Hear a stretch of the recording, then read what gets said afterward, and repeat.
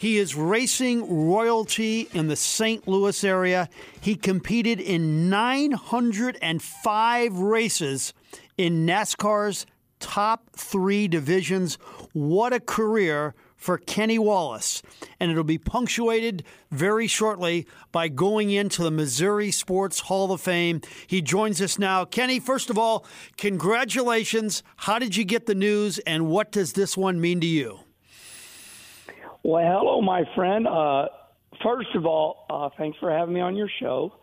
Yeah, I got the phone call from the hall, and it was so strange because, you know, I've always been the third brother. You know, my great brother Rusty Wallace, my brother Mike, and I'm the youngest. And I've always, you know, had a little fun chip on my shoulder. I'm the third child. You know, I'm not supposed to be going into the hall, but we did a lot, and they called me up, and it was very emotional. Got some goosebumps, shed a tear. It's really weird, Frank, when something like that happens. You overcome with emotion, and you're like, why am I so emotional? You know, but yeah, that's the way it happened. So if I remember correctly, even though you're in this incredible racing family, you spent a lot of your time as a mechanic early in your life on your father's race cars, and then you didn't really start competing until you were about 22. Is that correct?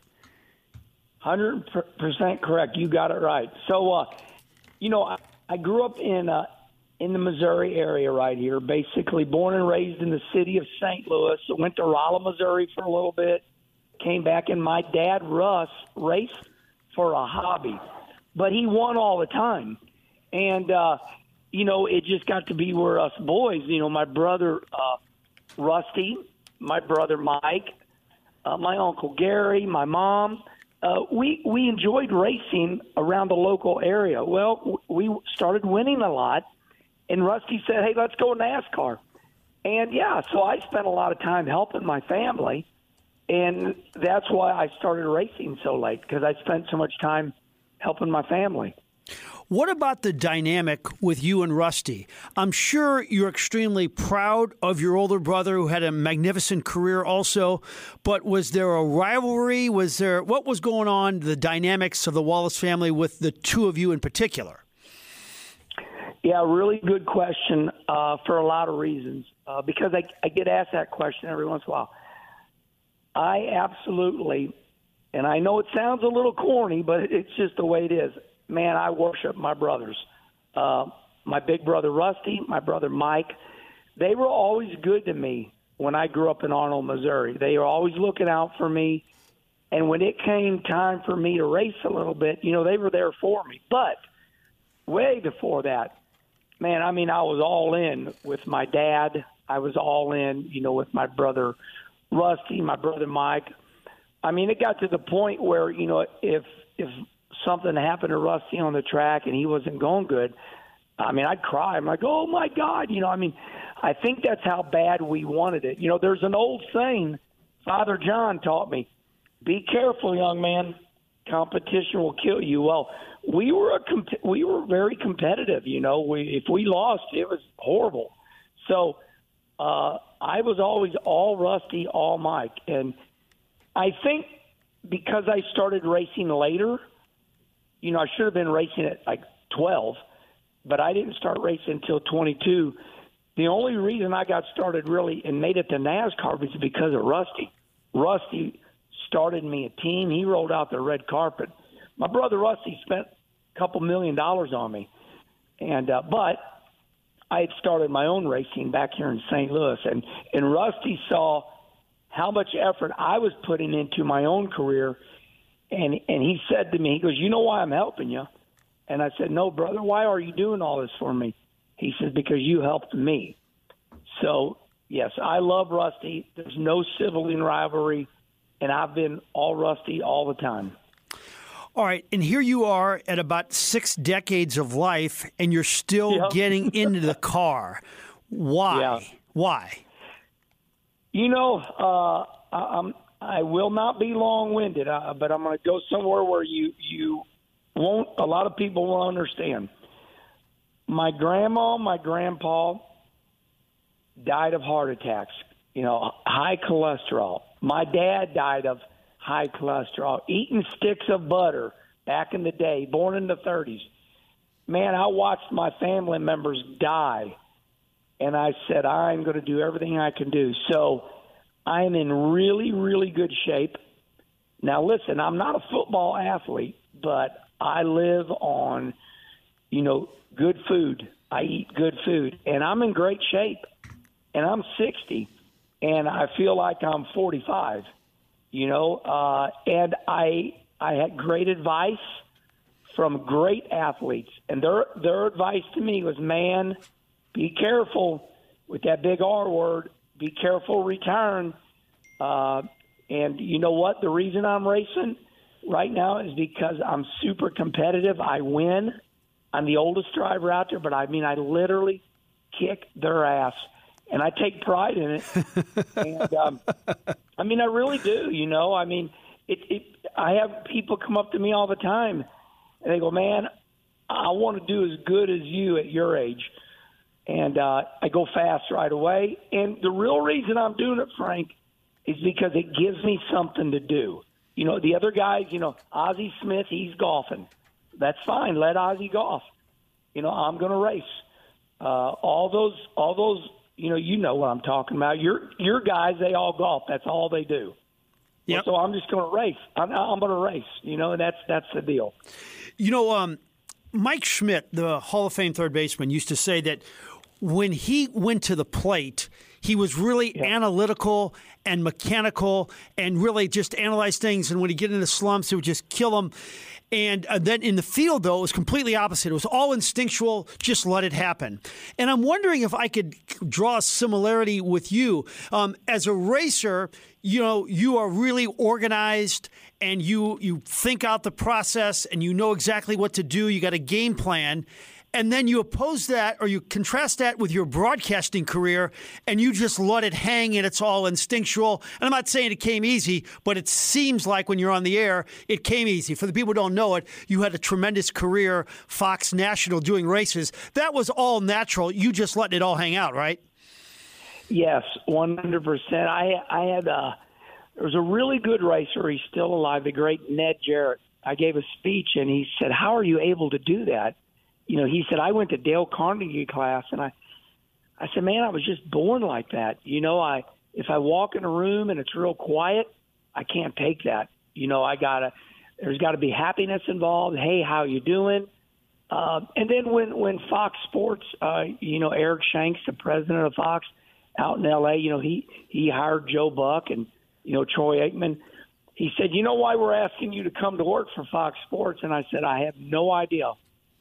And he told me, it was funny, he goes, because you have a lot to say. In other words, I'm the mouth of the South. I do a lot of talking. But, I love the sport that I'm in, and it's very easy to talk about the sport that you love because in a weird way, Frank, and it's kind of like, I'm a big fan of yours. Frank, you know everything. It's just because you do. You live, eat, and breathe all sports, whether it's Mizzou right now or the Cardinals or, the Blues or local high school. You just know everything. And that's the way I am. Man, I know everything about racing, and I don't even got to try because I live, eat, and breathe it. I don't even got to study. So, yes, because I live, eat, and breathe the sport, it becomes second nature to me. I was born hyperactive. They had me on Ritalin. They took me off Ritalin. So, I just kind of go hard all the time, and I see you the same way. There's no wearing you out. You walk a mile a minute. You're digging all the time, and I'm kind of cut the same cloth you are. You don't ever give up, and I notice you don't ever slow down. I'm getting a text from one of my friends who went to Fox High School right about the time you went to Fox High School, and he says he didn't remember seeing you a lot at Fox High School. So I graduated. I graduated in 1981. I am in the Fox High School Hall of Fame. So are a lot of other great athletes. Out of Fox came, Chicago Bears players. A lot of great, Olympics It is shocking. I mean, and I'm sure it's that way all over the city of St. Louis, but it is amazing to go to the Fox High School Hall of Fame and look at it. I mean, there's torches in there from the Olympics. It's like, whoa, but Fox was a part of my path. Listen, I didn't need to go to high school. They made me go, okay? Because you know what I mean, Frank. I knew what I was going to do when I was 12 years old. Yeah. I mean, they say that one of the biggest issues in life is a man is 32 years old and he still doesn't know what he wanted to do. Hell, I knew what I was going to do at 9. I'm like, I'm going to be a race car driver. So Fox High School, I love it, and I do a lot with them. But I could have quit school early and been just fine, and it was in my way. And but I do love everybody at Fox. I help them financially to this day. But I love Fox, and it was a good part of my life. All right, you went on your Twitter, and by the way, your Twitter is just unbelievable. You give, you show you in food contest, all auto racing related, just everything is great. And you have 365,000 followers. And the other day you had a really great post about a young man that I met in your garage about 6 months ago who's got some health concerns, and you have raised a blank ton of money for him. Tell our listeners what's going on here. Yeah, Frankie Rollins out of Farmington, Missouri, down that way. His nickname is Jughead. Just, we all get nicknames. So Frankie came down with chronic pancreatitis and started losing an enormous amount of weight out of nowhere and really concerned us. So Frankie has been to every chronic pancreatitis doctor in the city of St. Louis. He's been to St. Louis University. He's been to Missouri Baptist. He's been to Dr. Lang, and we are having one hell of a time. So Dr. Lang is well known. If you Google top chronic pancreatitis doctors, and if Dr. Lang is listening or anybody knows him, we're begging for help. I mean, he's on his deathbed. And so Dr. Lang said, we cannot do anything for you. We're going to refer you to the Mayo Clinic. Well, Frankie's poor, okay, and that's sad to say. But I help him out all I can. And we are doing everything we can to get him to the Mayo Clinic. And we raised right around $150,000. And we can raise way more. I told Frankie, I said, Frankie, we can raise you $250,000 right now, but damn it, we gotta get you fixed. So, I'm begging all the doctors right now in the city of St. Louis, be a hero. Be a hero. If you're that damn smart, help my friend. But right now, Dr. Lang and they've all given up on Frankie. We don't know what's wrong with you. We got to refer you to the Mayo Clinic. And, I'm hyperactive, and it's going on 2 weeks. My friend's dying. I mean, and he's going to the racetracks with me to keep him alive. The racing community is awesome. They're doing fundraisers. But, man, I need St. Louis University. I need Barnes Jewish Hospital. If you all are that damn good, fix my friend. But unfortunately, it's sad to say, we all know what this is all about anymore. Hospitals, all they do is refer you to, Suite 2A over here, some specialist. And I'm pissed off. I really am, because the health industry is so specialized now. And I need help. And I need to save my friend's life. It's extremely hard to watch my friend die, and he's dying. And the Mayo, they got thousands of people in line. There's thousands of people. Everybody's flashing $1 million. Hell, I'm talking to the Mayo Clinic. I'm like, dude, I got $100,000 cash right now. It's sad as all get out. But if there's anybody in St. Louis, Dr. Lang says I can't do no more, and he's super famous. Just Google him. So I hate to do this, but, you started it, and I appreciate you doing that for me, Frank. But my buddy's dying. He feels like he's got 6 months left to live. Oh, boy. It's super hard for me to watch him go dying.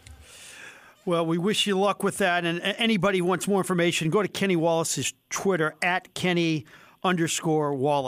One more thought before we let you go. NASCAR this week, they go to Texas they go to the Texas Motor Speedway. Kyle Larson, Tyler Reddick, and Denny Hamlin have been the winners. How do you break down this race on Sunday, which will be broadcast on Channel 5? Yeah, awesome. Yeah, NBC doing a great job.